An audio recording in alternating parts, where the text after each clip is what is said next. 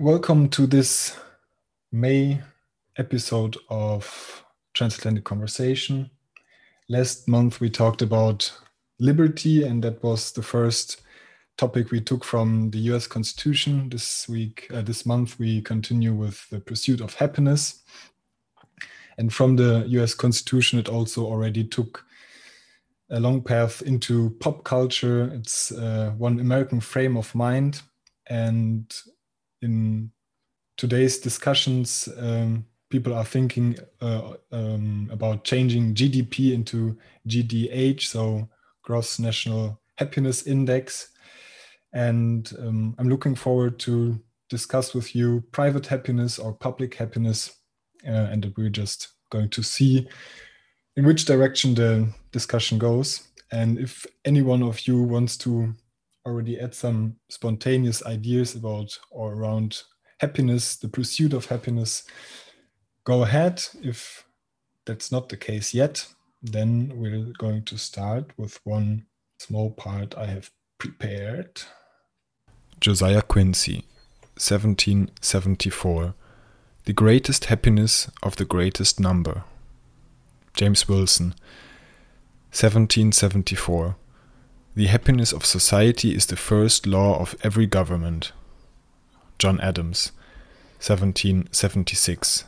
The happiness of the society is the first law of every government.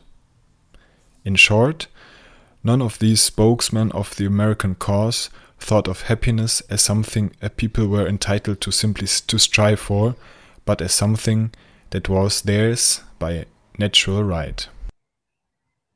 Okay, this is from one of the texts I sent around before, and it's from the text The Lost Meaning of the Pursuit of Happiness by Arthur M. Schlesinger.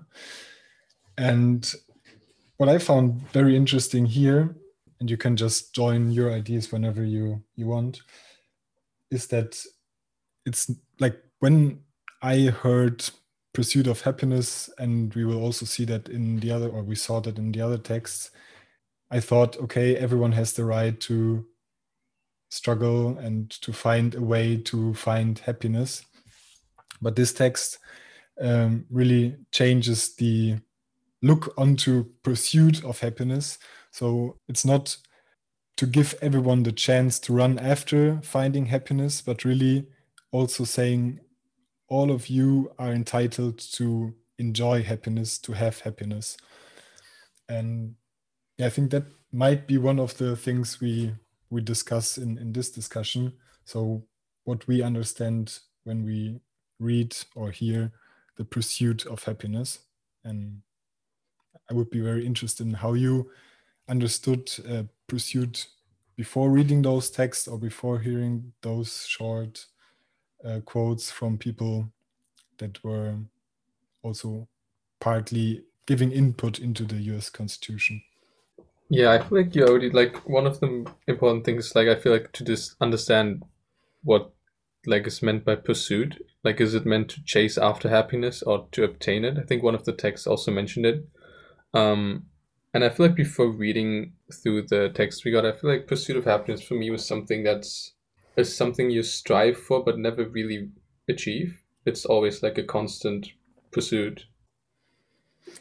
Well, that's exactly what I normally understood. And what's also interesting there, and we will see that later also in quotes, and also we saw that in the text, is that there is a differentiation between happiness as a feeling that each person can have by him or herself, or if happiness is something that society is responsible for, or that is also something that a society as a whole can experience.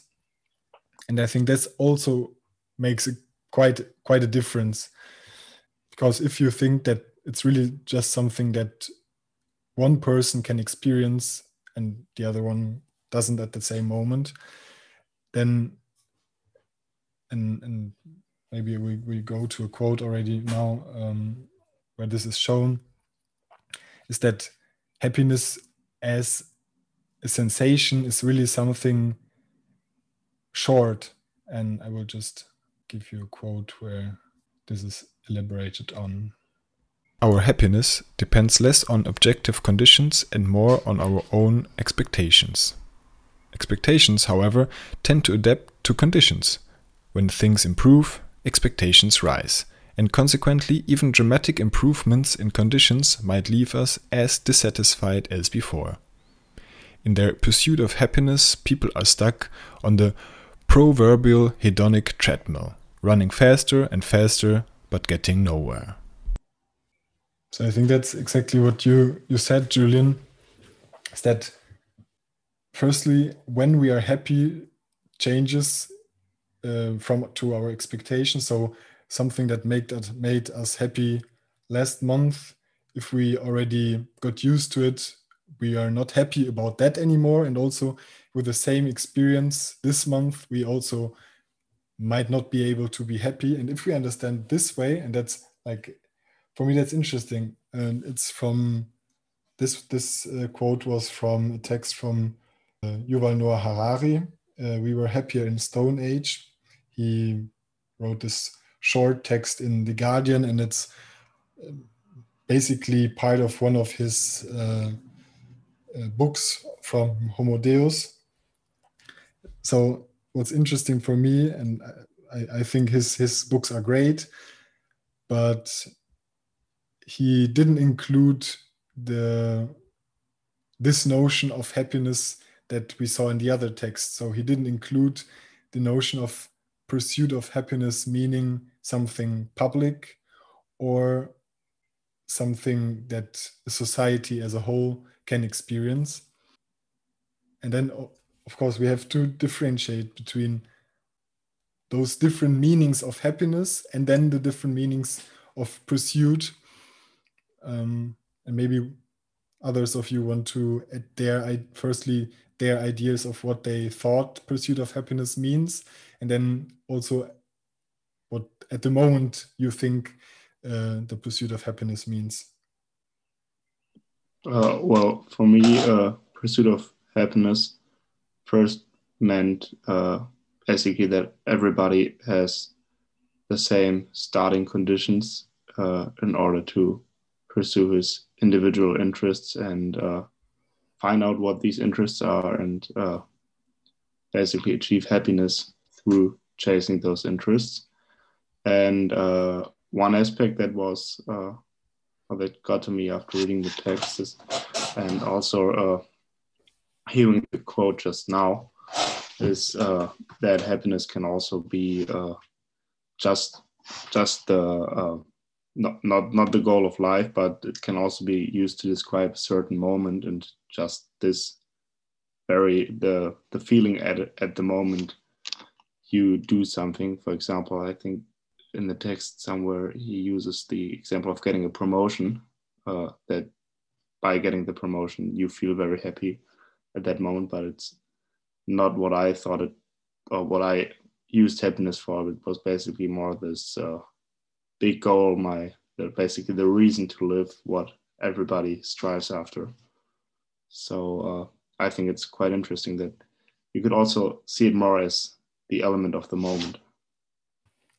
That's also a point that I think is quite interesting, because in fact we can think about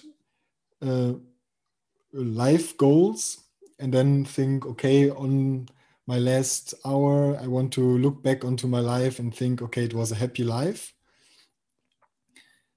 Or we can each day wake up and try to be happy on that day.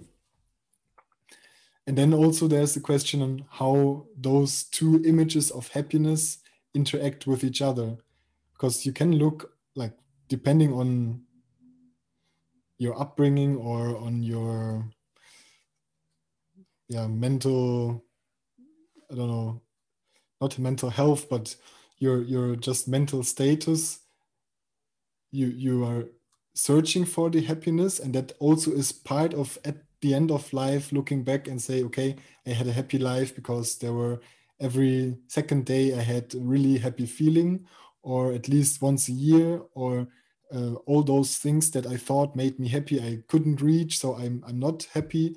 Or at the end of life, you look back and say, okay, I didn't experience happiness as much as I wanted to, but I was able to pursue happiness even though, and there were, at least I had the opportunity to do so, and I could get better from time to time.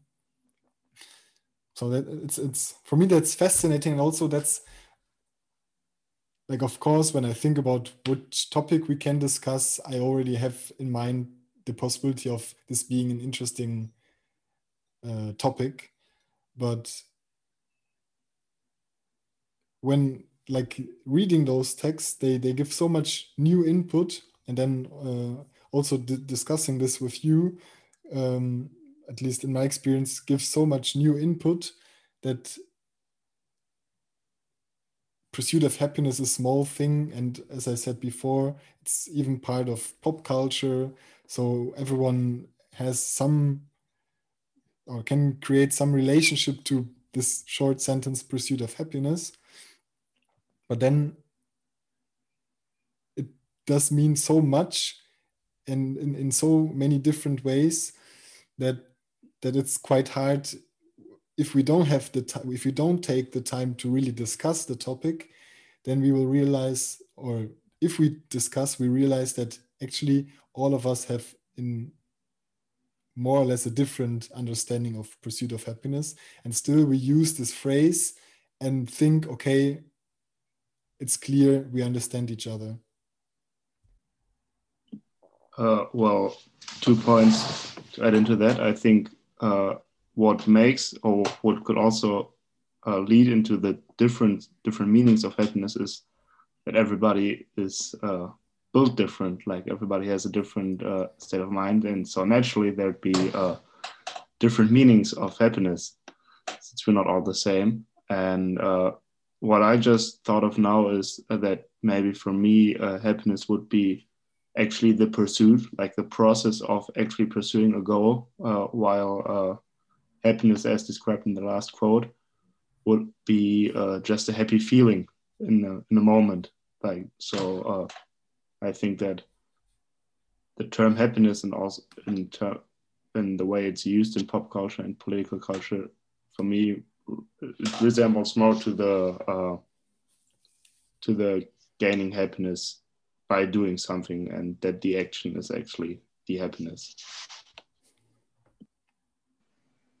Definitely, yes, I can agree with that, and I think that's just so many fundamental questions. If it's something that is right now in the moment happening, and you live each day as if it will be your last, kind of, and it's super happy, or if it's something that lives on the horizon. So kind of you're standing on a mountaintop and it's something you're striving for. So happiness is on the horizon, kind of that way of thinking. So I think that is the first thing we have to differentiate. And another thing you already talked about, Jacob, and that was the different meanings of happiness. And also agree with that, Benedict, that it's something hugely individually for each and everybody of us, because we are just different in how we think about happy and what makes us happy. But I also think that there are two different meanings. Probably the quote about we were happier in the Stone Age probably talks about a different meaning of happiness as the American Constitution does.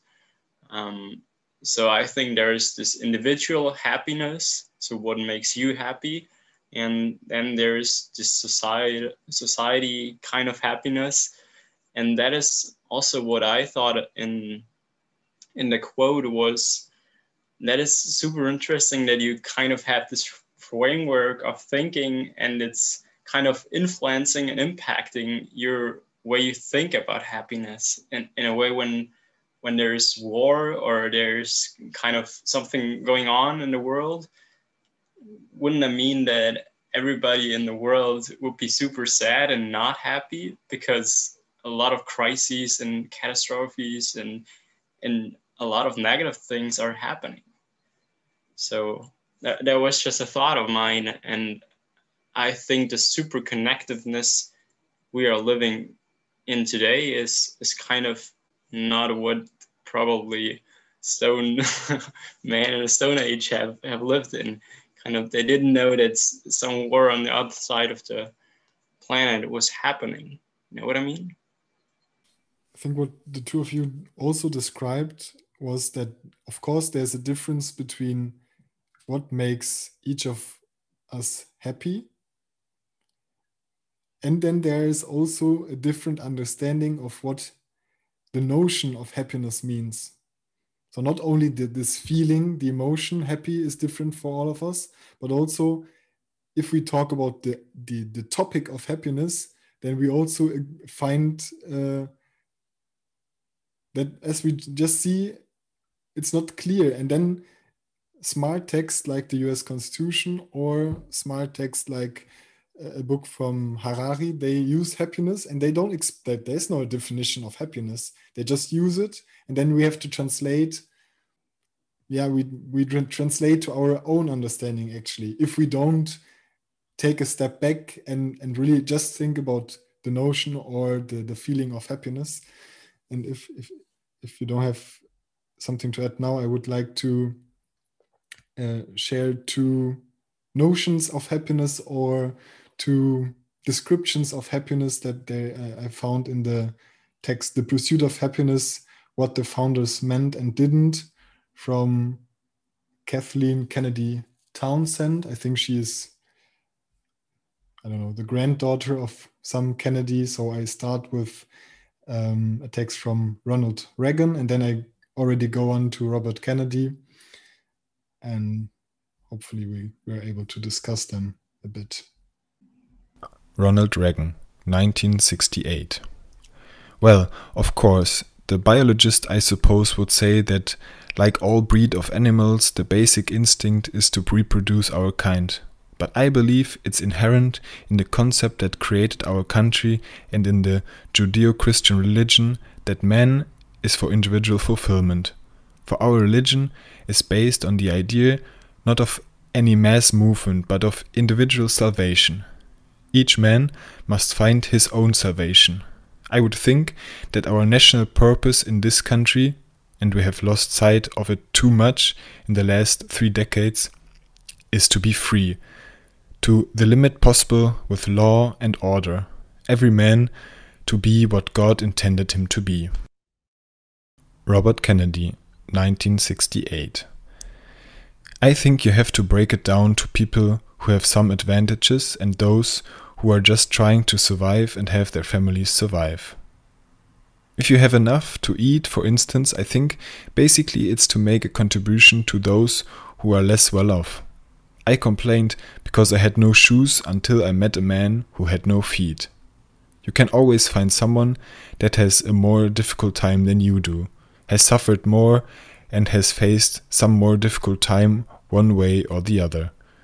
If you made some contribution to someone else to improve their life and make their life a bit more livable, a little bit more happy, I think that's what you should be doing. So I didn't research this, but I think they were both trying to be the next president, one of them trying to be president again, but I'm not 100% sure. So they answered the same question at the same time, quite different.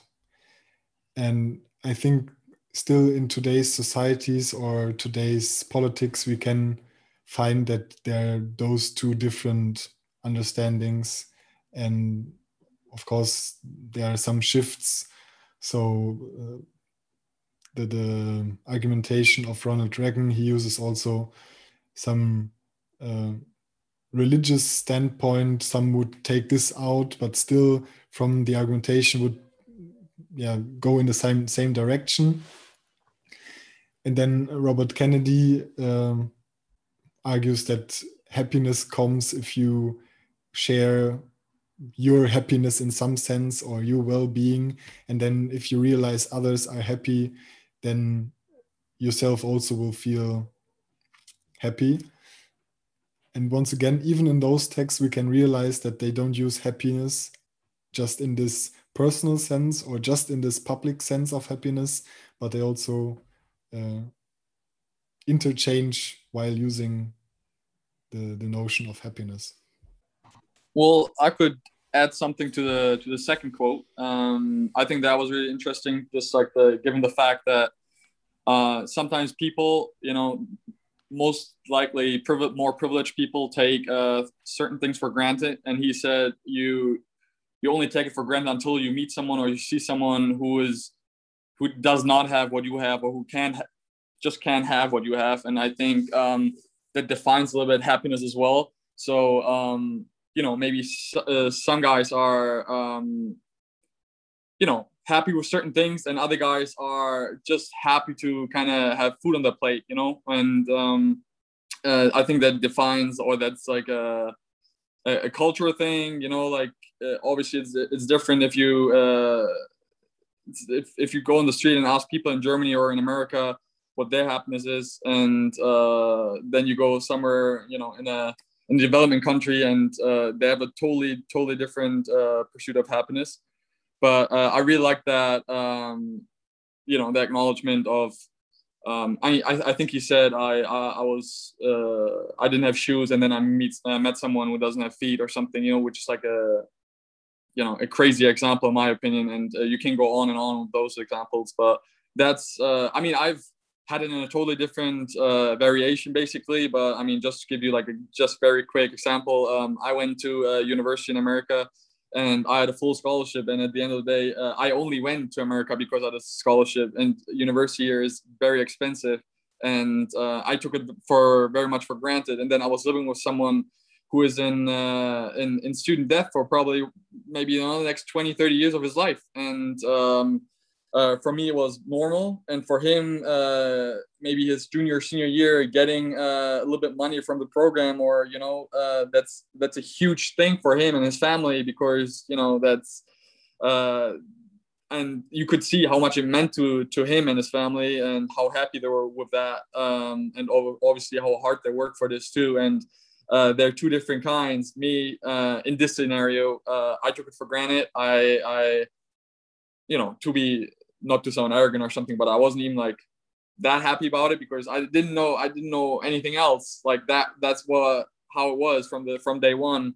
And then I had like the total opposite, and he had less, and he was happy with having less than what I had. So just going off that example a little bit. So yeah, I think that's really interesting, because I think I also like experienced that in my own life, that basically when you took something for granted and then you see somebody else not having the same thing and having to struggle for the things you have, that you become more aware of those things and they lead to more happiness. But what I thought to myself, which might sound a little drastic, but why is it that basically seeing somebody else is less happy is making me more happy? If you put it in a really bad way, I really don't have an explanation for this, but it's just something that came to my mind, because let's say happiness depends on becoming aware of your privileges. It would ultimately mean that not everybody can be happy, because you need to be happier than somebody else in order to be happy, if that makes sense. I just want to throw it in here. I really don't have a good explanation for it, but that's just something that came to my mind. In preparation also to this conversation, I watched the movie with Will Smith, The Pursuit of Happiness with a Y. And there he is really pursuing something. And then sometimes he talks directly to the camera in some sense and says, okay, this is me running. And then he runs after, because, I don't know, after the bus, because he has forgotten something there. And then in the end, after 6 months of unpaid internship, he managed to get the job. And then he's really happy. And then he says, okay, this is one short moment of happiness. And I watched the movie quite critically, meaning from a standpoint where, like of course, I don't know if you watched the movie, but then for some time he needs to live in a shelter for homeless people with his son. And I had the feeling, okay, this is criticizing US society where there's really the possibility of falling through all cracks and have nothing. And then I watched a movie critique, and there it was actually criticizing that it's just like depicting, okay, if you on yourself struggle hard and do everything you can manage basically from a dishwasher to millionaire. And then that's also something Benedict just said before. It's always depending on your situation of life. You look onto something. So I watched the movie and I felt, okay, this movie shows me wrong beings in society. And then if someone else watched the movie, also critical, but then this person sees, okay, the movie shows to everyone, don't care about the large number of people who go to those shelters, but if you can make it on your own, that's fine. And this is also something I saw in those two quotes, because Ronald Reagan says, struggle for yourself and you will be able to reach your own salvation. And Robert Kennedy says, differently to what you just said, Benedict, if you see someone worse off, don't be happy about your well-being only, but try to share this to make this other person happy, or to lift a bit of this struggle, of this hardship. And this is going to be something that really makes you happy. I would like to pick up on the last one a little bit, because I think it's just how kind of what perspective you have on the thing. In general, I think you can be, I don't know, in a certain position, and always depends in which direction you're kind of looking. If you, I don't know, have a decent job and a decent car, or you're healthy, I don't know, and you always look to the right where someone has maybe a better job or with more money, or I don't know, better car, you will always kind of pursue something and pursue kind of happiness. But I believe it's more like a short-term thing. But you will never stop pursuing something, because there is always someone who's maybe a little better off, who has something you don't have and which you want on a certain point. And on the other hand, which I believe Reagan said was, or which you just mentioned, if you maybe look to the left where someone is worse off, obviously you could feel better, maybe helping that person or helping this person to pursue something.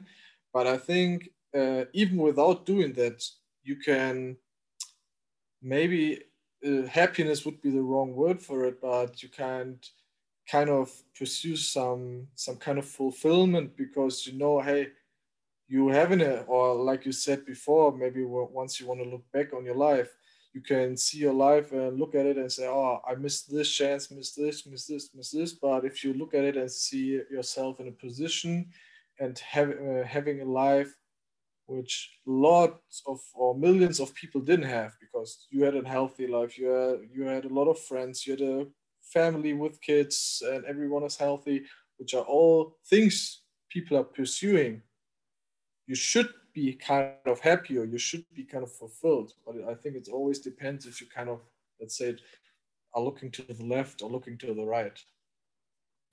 I think there's also this moral expectations of people who are well, like if we look onto people who are well off, we expect them to be at least gracious and not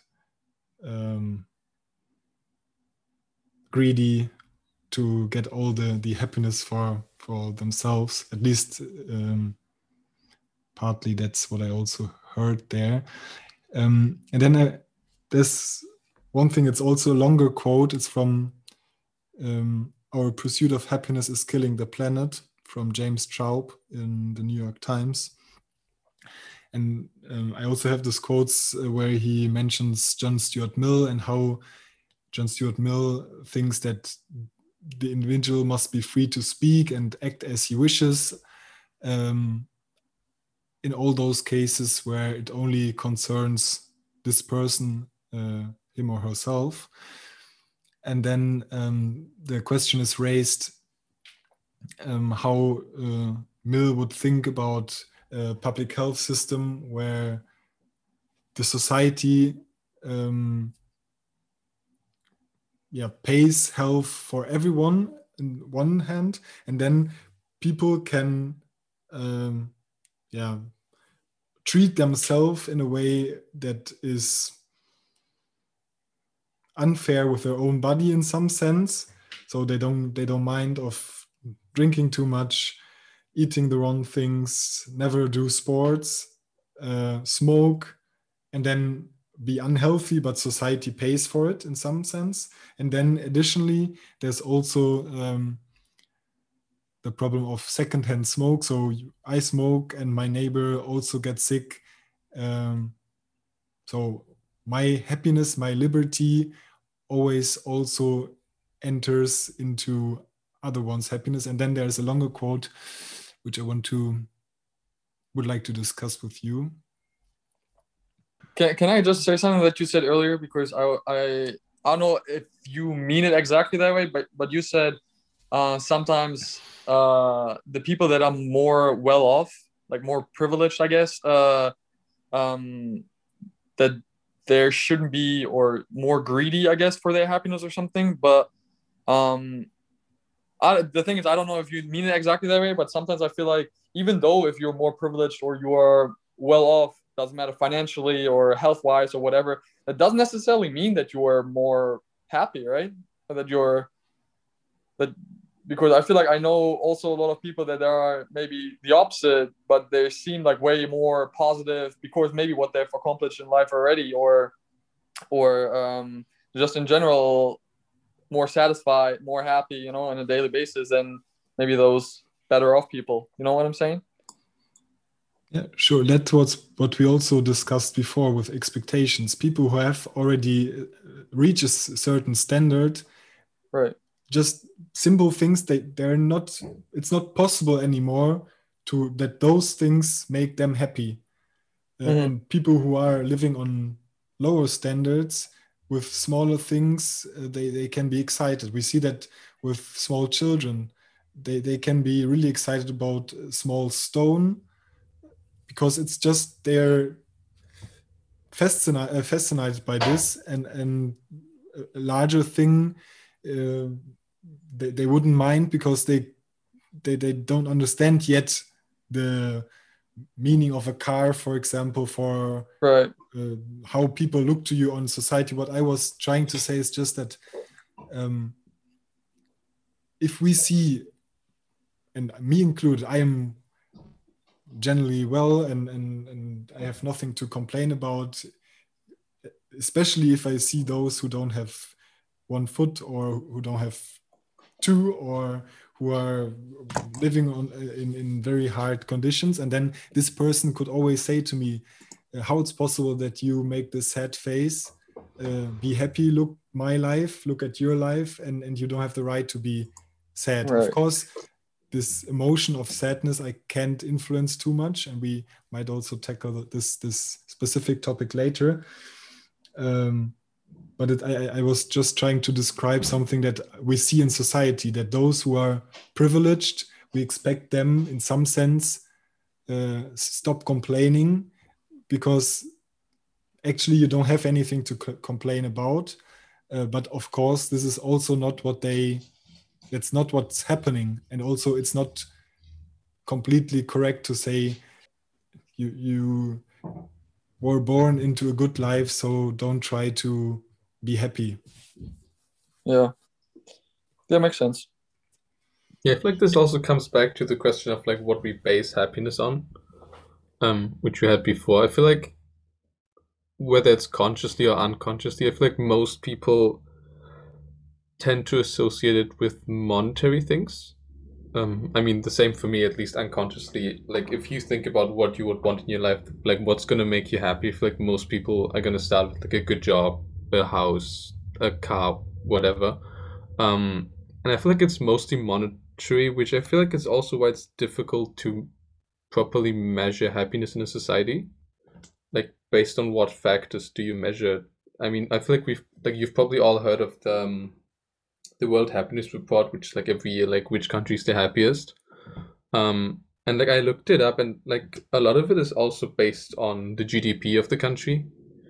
Well, not fully, but it's also GDP. It's social support, life expectancy, generosity, the level of corruption, and the freedom to make life choices. And I feel like the GDP and the corruption bits are really like largely based on monetary values. So I think it's difficult to define happiness in a society if there's no, like, it's difficult to measure happiness in a society if there's no tangible value to measure it by. If I might add that I think that society also kind of determines what is happiness for the individual.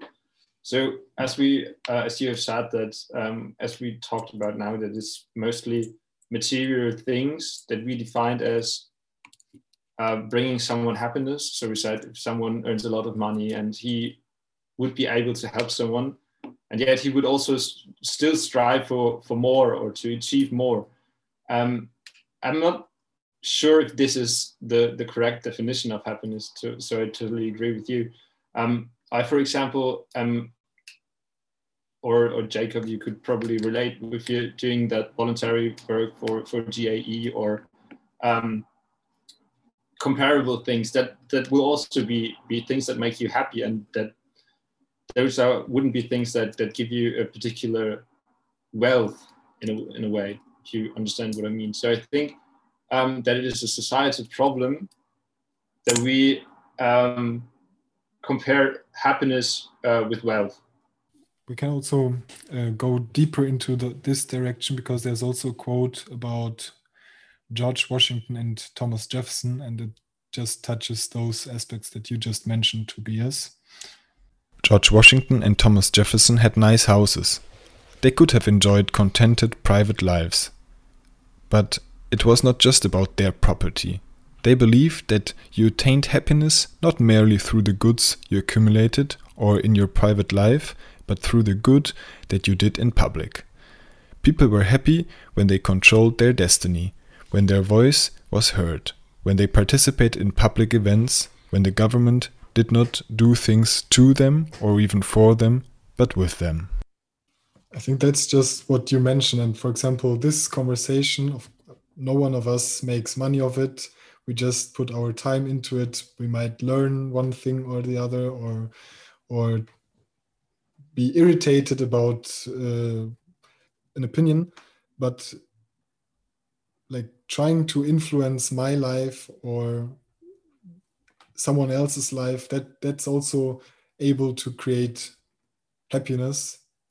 And something also that we might realize in these days, people who are just alone, they might have everything they need financially, but if they're just alone, maybe they're not able to experience happiness, because alone maybe happiness does exist less, so interaction might be essential for experiencing happiness.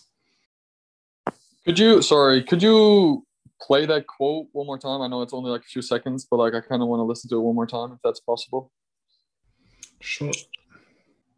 George Washington and Thomas Jefferson had nice houses. They could have enjoyed contented private lives. But it was not just about their property. They believed that you attained happiness not merely through the goods you accumulated or in your private life, but through the good that you did in public. People were happy when they controlled their destiny, when their voice was heard, when they participated in public events, when the government did not do things to them or even for them, but with them. Well, just going off that quote, I feel like it's hard to define, everyone's happiness or goal. You know, maybe for them, they pursue happiness in having an impact in society, in politics, in people, and that fulfills them. You know, and which is absolutely great. But on the other hand, you know, they could be as I mentioned, they could be like wealthy off men, like living in their home, you know, staying a little bit more low key than they did, and they could have also had a happy life. So it is super hard to measure each individual's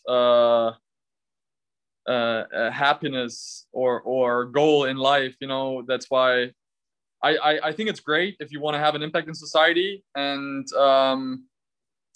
of course a positive impact most likely, and but then I think it's like different from individual to individual once again. So what I think is very important to bear in mind is that, of course, if you have enough, you can reach your happiness by your own.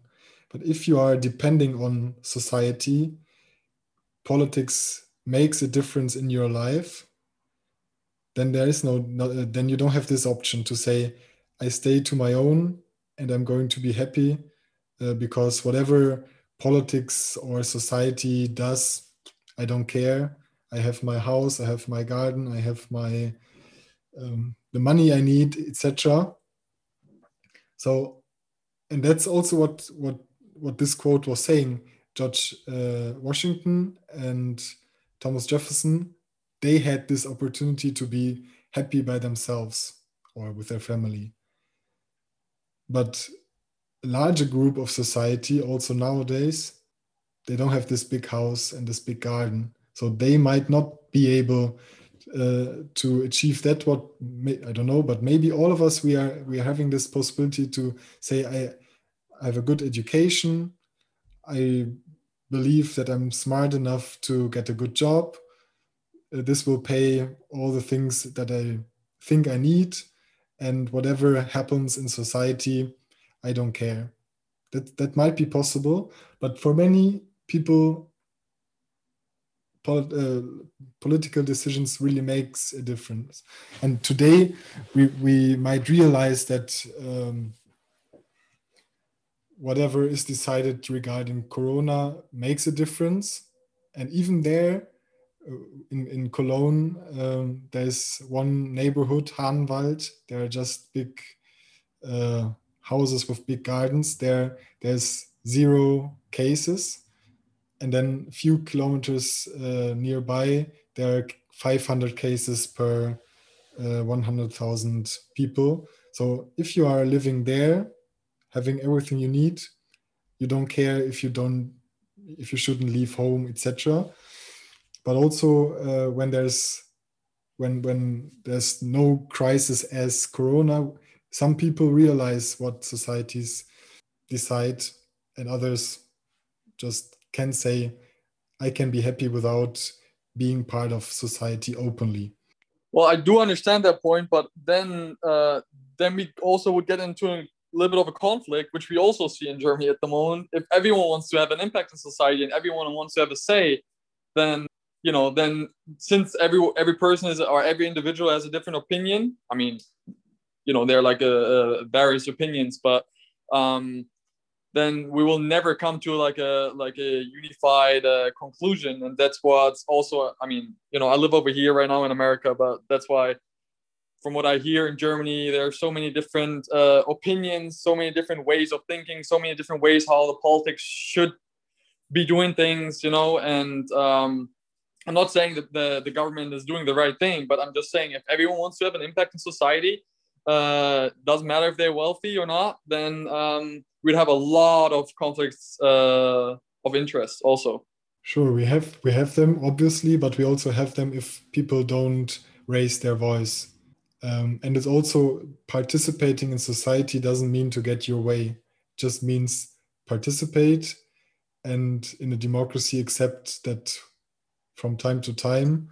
And Switzerland is a good example. They try to get involved many people, and then from time to time you win and from time to time to lose, because they can, I don't know, not about everything, but many questions they can answer with yes and no. It's not necessarily that this is the best way of doing it, but there you can see, you can have an opinion and still you don't get your way. And also, of course, there we see that most of the questions are answered by, I don't know, 5% or 10% of society. So also there, many people don't care. And it's also part of the idea, because not every question is relevant to everyone. And maybe to add a larger discussion that also was creating the United States, just to show you one example of people wanting to be represented or to at least get a say. The American revolutionaries wanted to have their voice heard and to participate in government. After all, their slogan was not "no taxation," which is such a popular rallying cry today, but "no taxation without representation." Representation was critical to happiness. I'm sorry, could you maybe play that clip again? Yes. Thank you. The American revolutionaries wanted to have their voice heard and to participate in government. After all, their slogan was not "no taxation," which is such a popular rallying cry today, but "no taxation without representation." Representation was critical to happiness.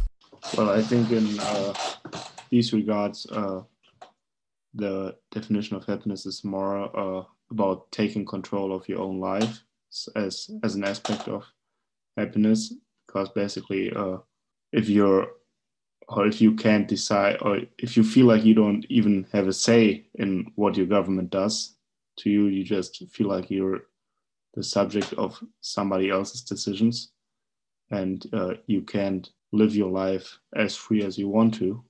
So basically then you could argue that the more, or like you said, that also plays into the argumentation of the more you participate in the political landscape and the more you feel that you know how the politics are shaped and what goes into building the politics, the happier you are, which just raises the question, how does that agree with Ronald Reagan's view of happiness, who said that you basically just need to strive for your individual goals, if I understood him correctly, in order to be happy. And I think if that's a way other people define happiness, they should also be able to bring this into the society and have it discussed there. To add something to that, I don't think it necessarily excludes the individual interest, because if I think he said the representatives also kind of match the happiness of the people. I mean, it's also kind of that the politicians obviously make decisions, and the politicians who are representing you or you're voting for, obviously you're voting the people who have the same interest, or maybe nearly the same interest like you. So they will make decisions based on their interest or the same interest that you have, so you can maybe take an advantage out of it, or maybe come your goal or the pursuit of your own happiness a little closer. So I think it's kind of including that too. I agree that in this case it was the United States were not the United States yet, so they were part of Great Britain, but they didn't have any say in the government in Great Britain. So having their own government just created a possibility of having at least some influence. And then, of course, if you're living in a society with, I don't know back then, but now 300 and something million people, then you just have one voice, and this counts something, but not everything.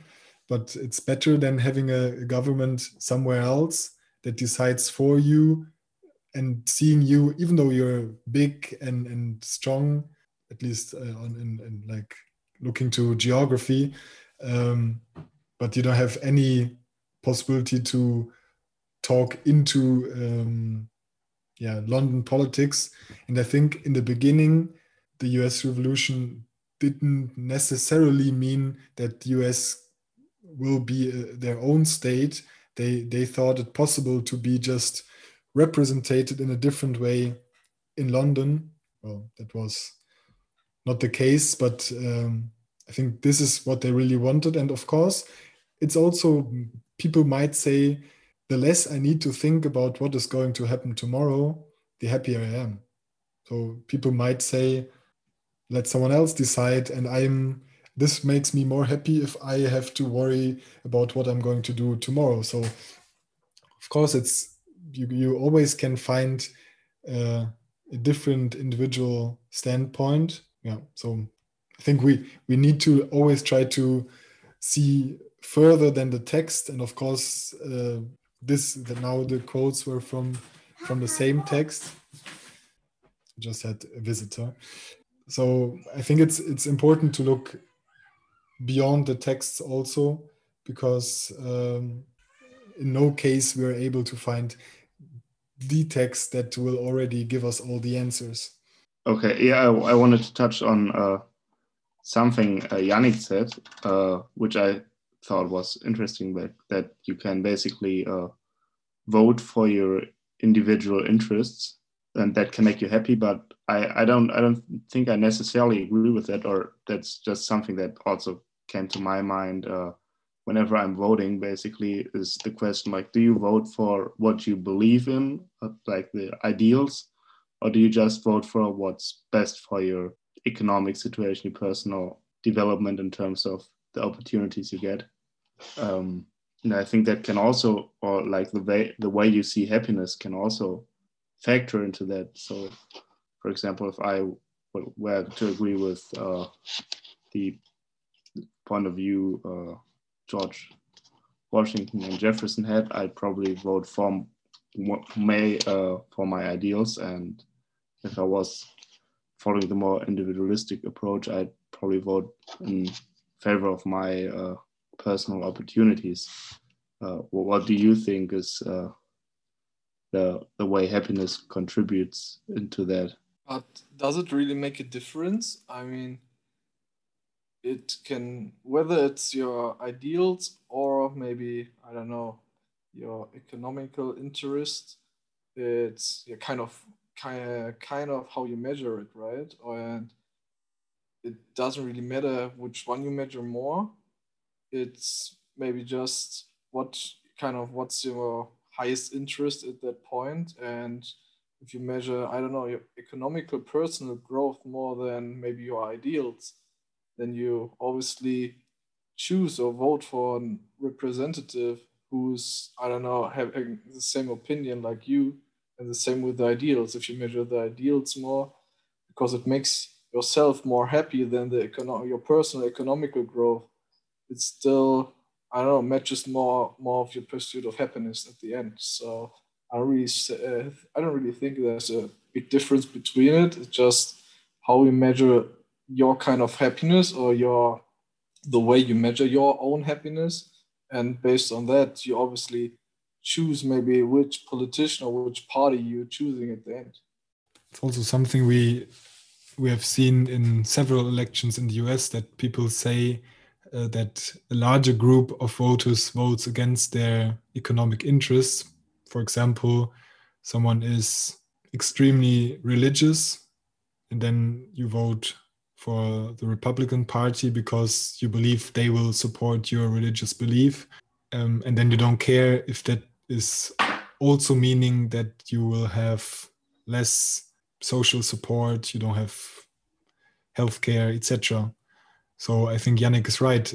Everyone has its table of values in some sense, and then they influence partly what you decide, and then happiness might not even be a factor, because I guess most people who don't care too much about politics, they might go they might go to vote, but then the outcome is not going to mean that they will cry due to happiness, or because they're just heartbroken because their vote wasn't the final vote that decided the election to their right direction.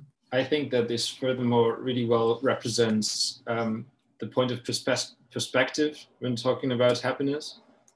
We have talked in the beginning that someone might feel happier when you see someone who's less well off than them, and might feel envy when they see someone who's wealthier, rich, and they will be happier if they elect the party that is going to give them more economical wealth, as they would also not share their wealth with others to become happy. And others would probably say, okay, I'm most happy when I can help others to strive for something they want and what they want to achieve. And therefore, I would like to vote for ideals, even though I am objectively less well off with my decision. I wonder if you agree with me on that point.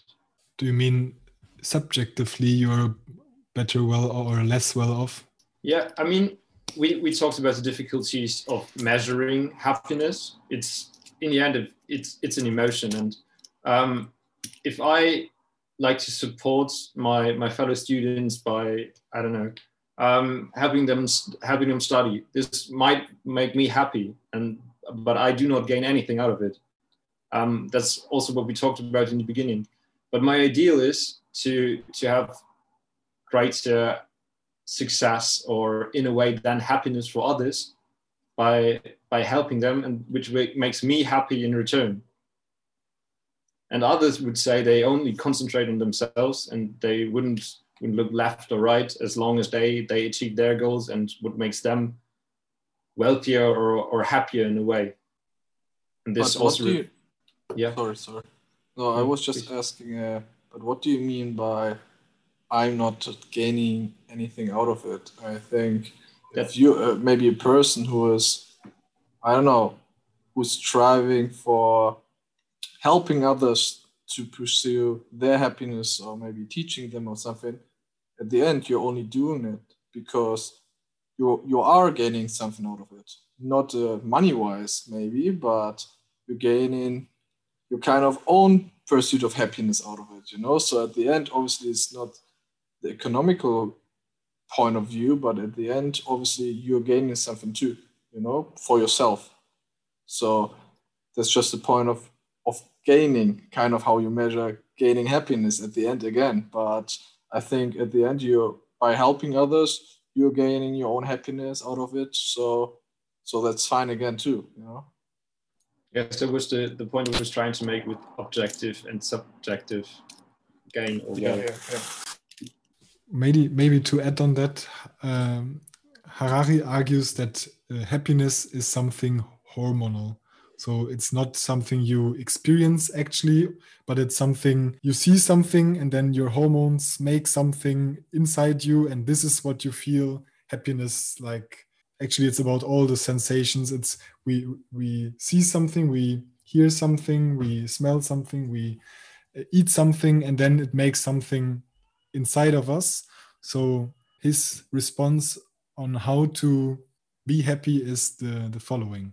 The only way dramatically to raise global happiness levels is by psychiatric drugs, genetic engineering, and other direct manipulations of our biochemical infrastructure. So we had before, that was also from his text, that if you strive for happiness, then you're in the hedonic treadmill, running faster, trying to get there. And then we also talked about the expectations. If you reach something, your expectations rise. So that also, if it's always the same thing, for example, a donut will make me happy today and tomorrow and the day after tomorrow, and that's what I need to run for, that's one thing.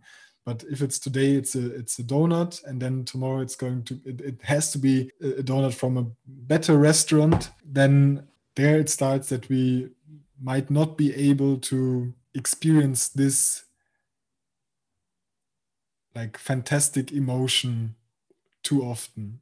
Like I thought which different memories I have where I had the feeling, okay, this is now complete happiness, and I forget the world around me for that moment. And then in the book, he references to the final goal in the World Cup 2014 from Mario Götze. So he probably felt this in this moment, complete happiness. And I remember that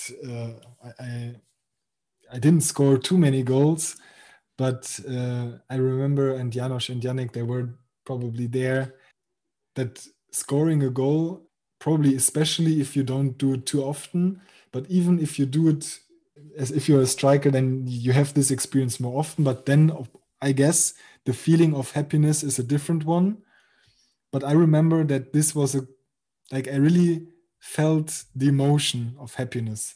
And of course, there are other examples also. But then the fact that I can remember some of them really means that's not something on a daily basis. We don't remember the small happiness of every day, but we remember the big happiness from your child's birth, you getting married, I don't know, like some sportive adventure where you realize your dream, I don't know. And that's hard to reach because we always have to work. Or from the movie, what I mentioned, he really suffers to reach this short moment of happiness after the 6 months of unpaid internship. And of course, you might say, okay, that's just what you need to do. And that's not, I guess he doesn't really mean that this should be the answer, but he says that in fact, countries, universities, drug cartels, they try to find the real drug so that people are happy. And this might be the easier path than struggling for natural happiness, if you may say so. I don't have the experience with the drug, so I can't compare. But for him, this is the easy answer, but also the only answer he thinks that is realistic, so that really all people are happier than people in Stone Age, because he believes that people in Stone Age were as happy as we are today, because the hormonal happiness didn't change in the short time. That is a long time from our perspective, but for evolution, still short time. I have to say I find it difficult to agree with his quote because while maybe people feel happier, you're not really making them happy in the way that they would maybe like to be happy. I feel like you're just changing what they perceive as happiness being. So I'm not sure, like, I fully agree with like this way of achieving happiness. Yeah, I agree with you and with him in some sense also. And I think I said it before, that his understanding of happiness is this quite personal one. And I think scientifically he's correct. If you can reproduce the sensation of happiness, then that's what you feel. And just the sensation inside of our bodies might be exactly the same from scoring the final goal in the World Cup or taking some drug that makes you happy. And then in generally, people who start using drugs, as we try to be happy in our normal life, and we take maybe 2 years to reach that point, people who take drugs, they also get addicted to happiness. So, and they once they know this easy answer, and this might not be even too easy because you also have to pay for it, and I don't know. But so they also try to go there, to go to this happy place again. And of course, there they don't think about if it's necessary to be in the public, try to change the world. And they might even also do that. But if you just go to this personal feeling of happiness, that's obviously not necessary. But it's also for sure not what the US Constitution means by pursuing happiness.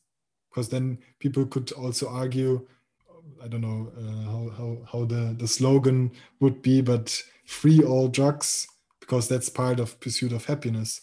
It's arguable with this if you translate happiness and the pursuit in a certain context. It's arguable to say open this chance, and we will be happier, and people might fight less, and etc. I think there's also a difference between, let's say, although you compared it to maybe scoring a goal, but I had the same feeling. Obviously, if you maybe score a goal in a final or the winning goal, I don't know. But I think for me, there's a difference between kind of satisfaction, being satisfied with your life or something. Maybe if you have, I don't know, I'm not married, but if you have maybe a good marriage, you won't probably have like the ultimate happiness feeling every day once you wake up, but you have a kind of a feeling of satisfaction. You're satisfied, and obviously you're happy in the state of life you are right now. But maybe compare it to the drugs, I guess I don't really have that much experience that too, but I feel like drugs maybe give you kind of this all-time high or this all-time happiness for a short moment more often, I don't know, I guess, than maybe other situations do, you know, maybe with adrenaline and everything. So I get his point. Obviously, I don't know about you guys, but I'm not really into drugs that much, so I can't really picture it myself. But I kind of get his point, you know, because if I could, I would score a winning goal every day because it's the all-time feeling of happiness. But it's maybe not but it's only also for a short time or a short term. And the other part, I think, or what I think people or I should also try to pursue is not this. Obviously, you're trying to get that too, but it's more the point of gaining happiness through satisfaction or satisfied life, maybe, or being satisfied by the things you're doing or pursuing, you know. I have a final thought because I have to drop out after that, but just to connect to your thought, Yannick, and that I want to, for example, with that, I would score the final goal every day if I could, and I kind of like it, but I also think, and that also reconnects to the quote, is if we have this feeling of happiness every day and it's kind of a in the moment happiness, it's not like a lifetime happiness, I think it kind of loses its value because it's just not a thing that, like you said, Jacob, it's not just once in a lifetime kind of birth of a child or something. No, but it's actually happening every day, and it's kind of becoming normal. And I think that is also what drugs can do, because you have this all-time high and you just need more, and kind of that is something that maybe can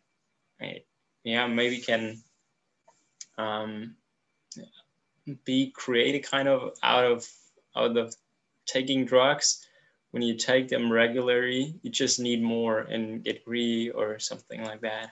And that is maybe also in the same way the pursuit of happiness. You kind of want more if you have this, what he talked earlier about.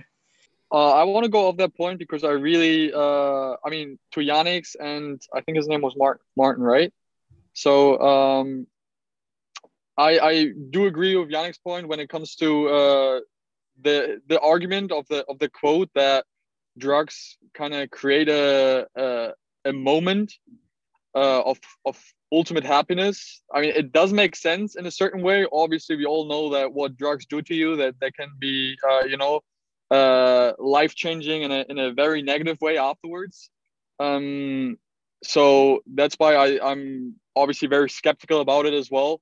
But just about the moment that it creates something within your body that and you gain that positive and ultimate feeling and ultimate effect. I do get the thought behind it, but also going back to Martin's point, if I would, and like you guys, like Jacob and Yannick, I mean, we all played soccer. We weren't the ultimate goal scoring machines, all of us, but we know how it feels to score a goal in an important game, and it's hard to compare it to anything else. And but I would agree with that. Like if you have that feeling like on a daily basis, like that kind of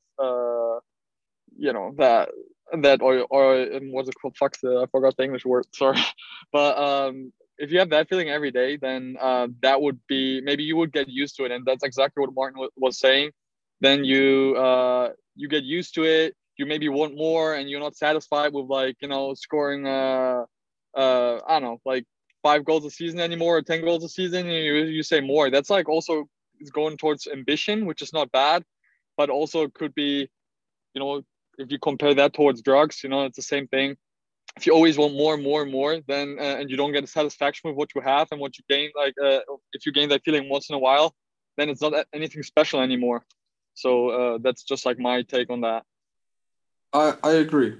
I totally agree with that. So I have the same opinion like Martin too. Yeah, I also really agree with the points you guys voiced.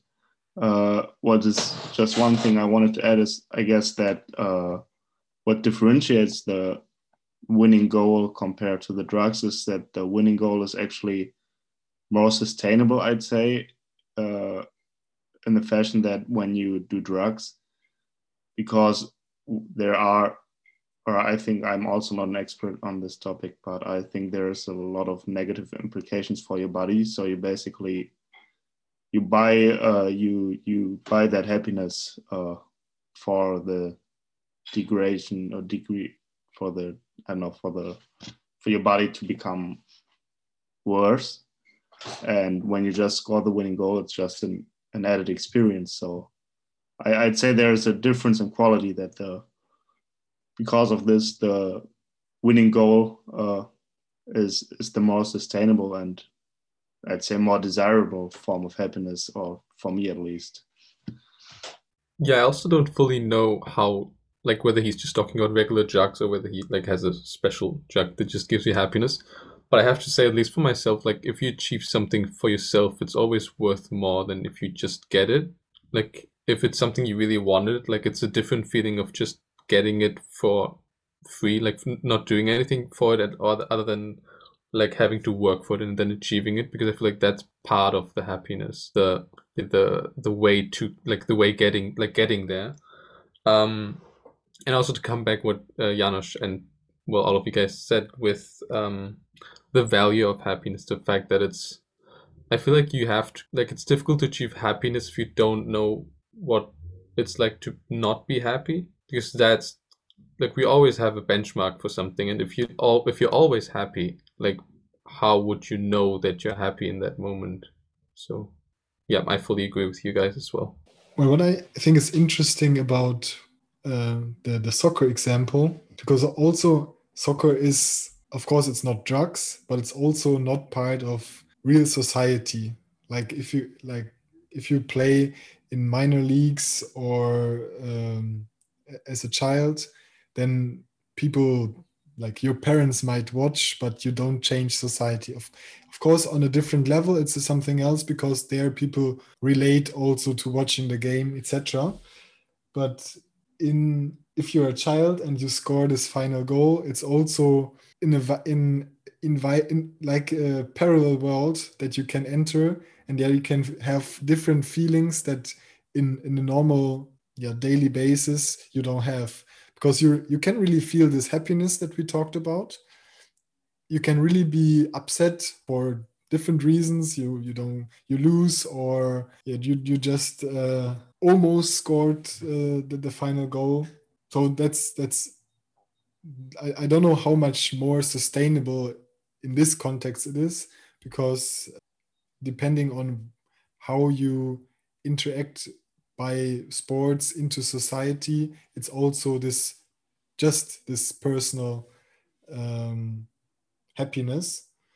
And then also in Harari mentions that in Buddhism, the idea is actually try to limit the highs and the lows.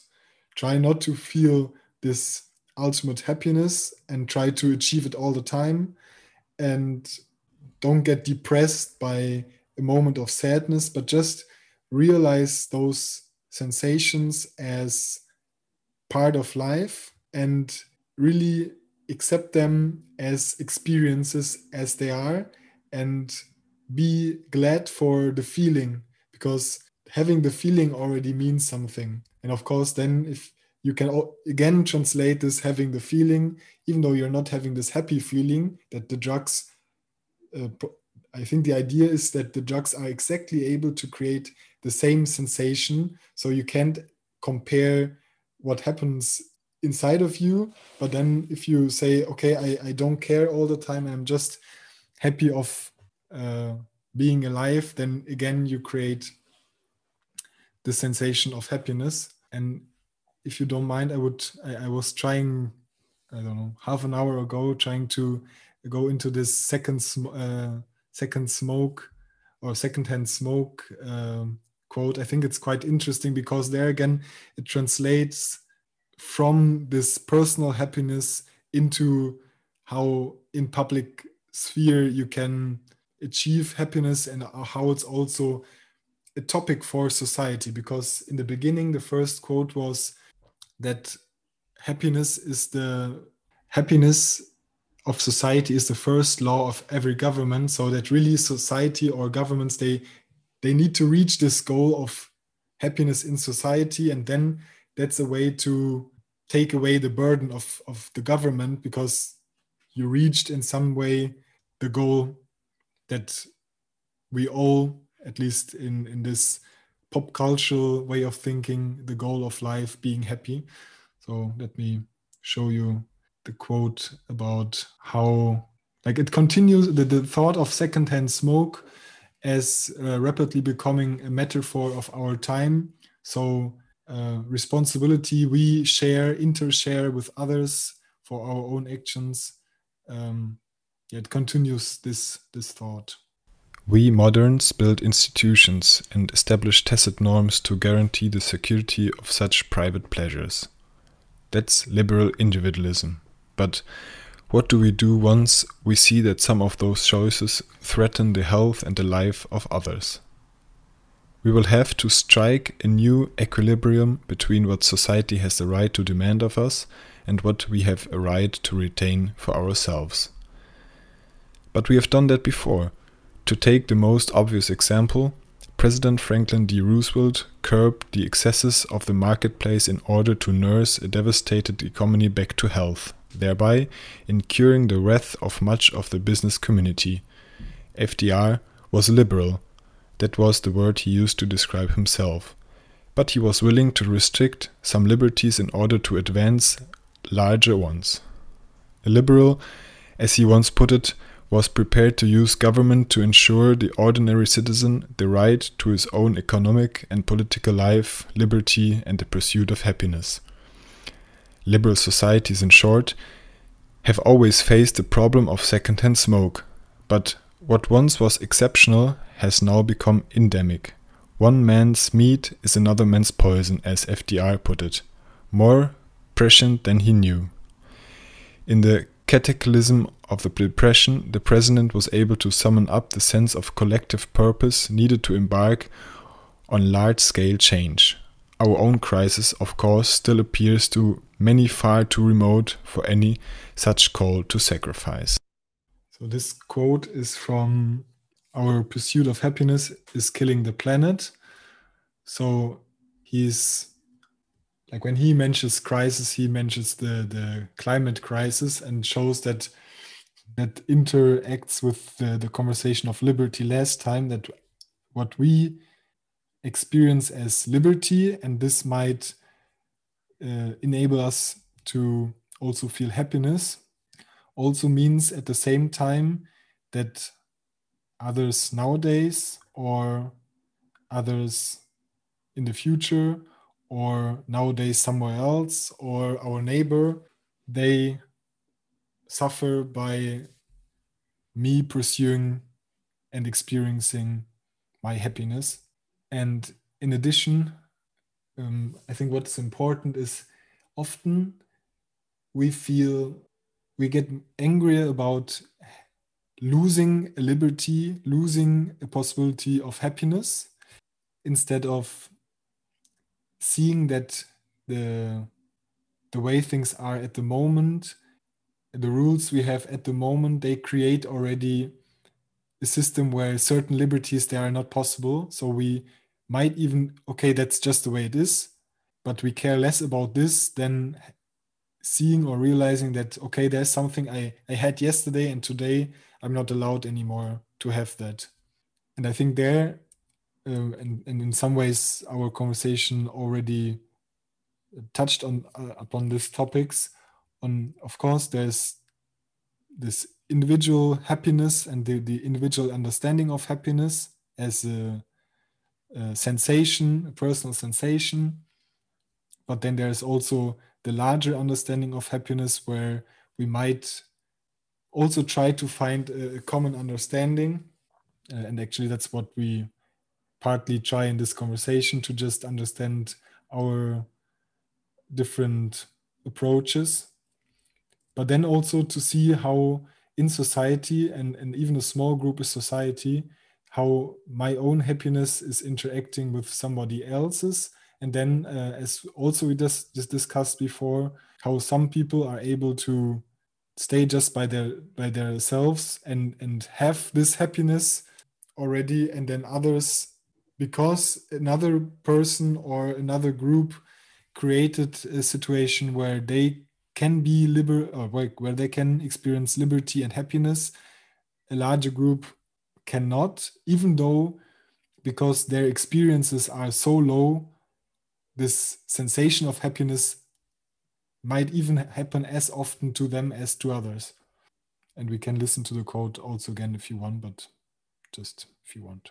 Yeah, I'd like to hear it again if that's okay. We moderns build institutions and establish tacit norms to guarantee the security of such private pleasures. That's liberal individualism. But what do we do once we see that some of those choices threaten the health and the life of others? We will have to strike a new equilibrium between what society has the right to demand of us and what we have a right to retain for ourselves. But we have done that before. To take the most obvious example, President Franklin D. Roosevelt curbed the excesses of the marketplace in order to nurse a devastated economy back to health, thereby incurring the wrath of much of the business community. FDR was a liberal. That was the word he used to describe himself. But he was willing to restrict some liberties in order to advance larger ones.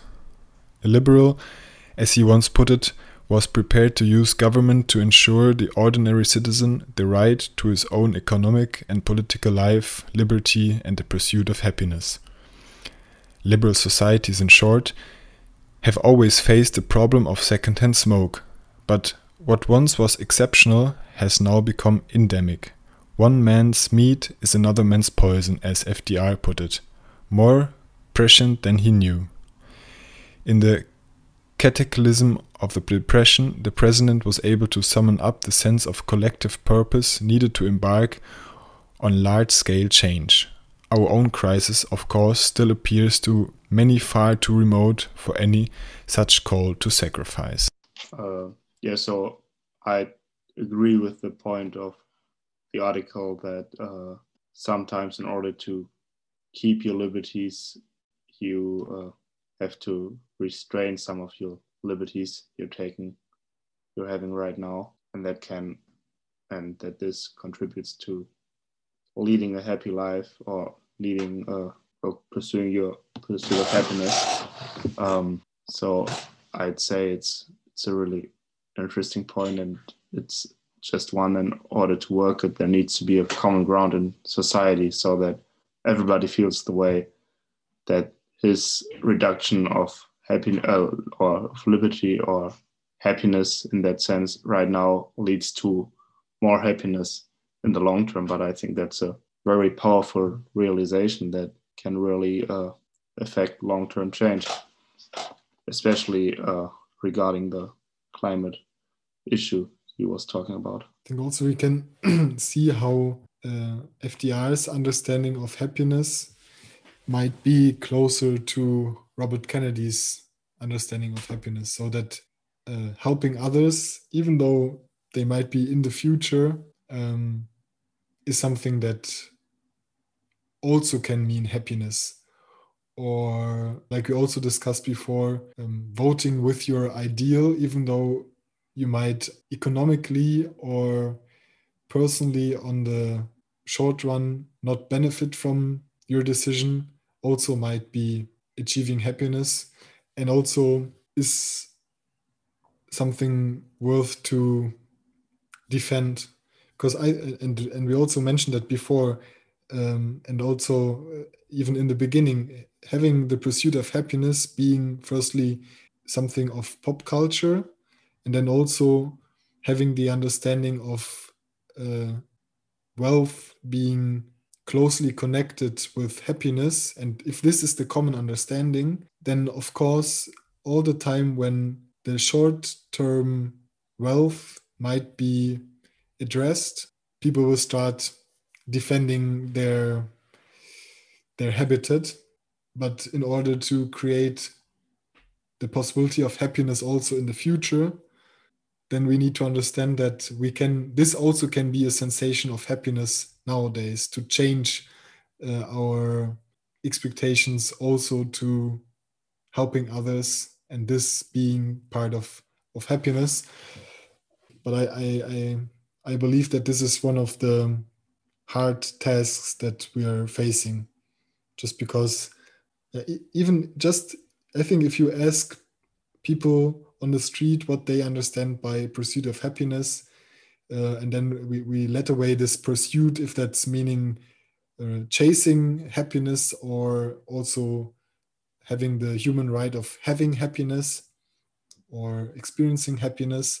If we just concentrate on happiness, I think for many people also this economic well-being, or being able to, that no one interferes in their way of life, that this might be one of the most common answer. And that the question of being able as a society to reach a goal is an understanding that is much less common, but I think would be quite beneficial for society if we understood that this cooperation is also something that even the US Constitution holds up as a human right. Yeah, I agree with you there. And just something, I think you also kind of said it in between the lines. I just wanted to point out, maybe in order to make it more attractive, or this concept of happiness more attractive, one could also argue that by restricting yourself now, you gain long-term happiness, not only for others, but for yourself. Because let's say you don't restrict yourself, in 10 years, you won't be able to do the same things you're doing right now. So maybe that could also be an incentive. Thank you all for participating in this month's Transatlantic Conversation podcast. Next month, we continue with a different topic around society, politics on a global or transatlantic scale. Thank you all. Thank you. Thank Bye-bye.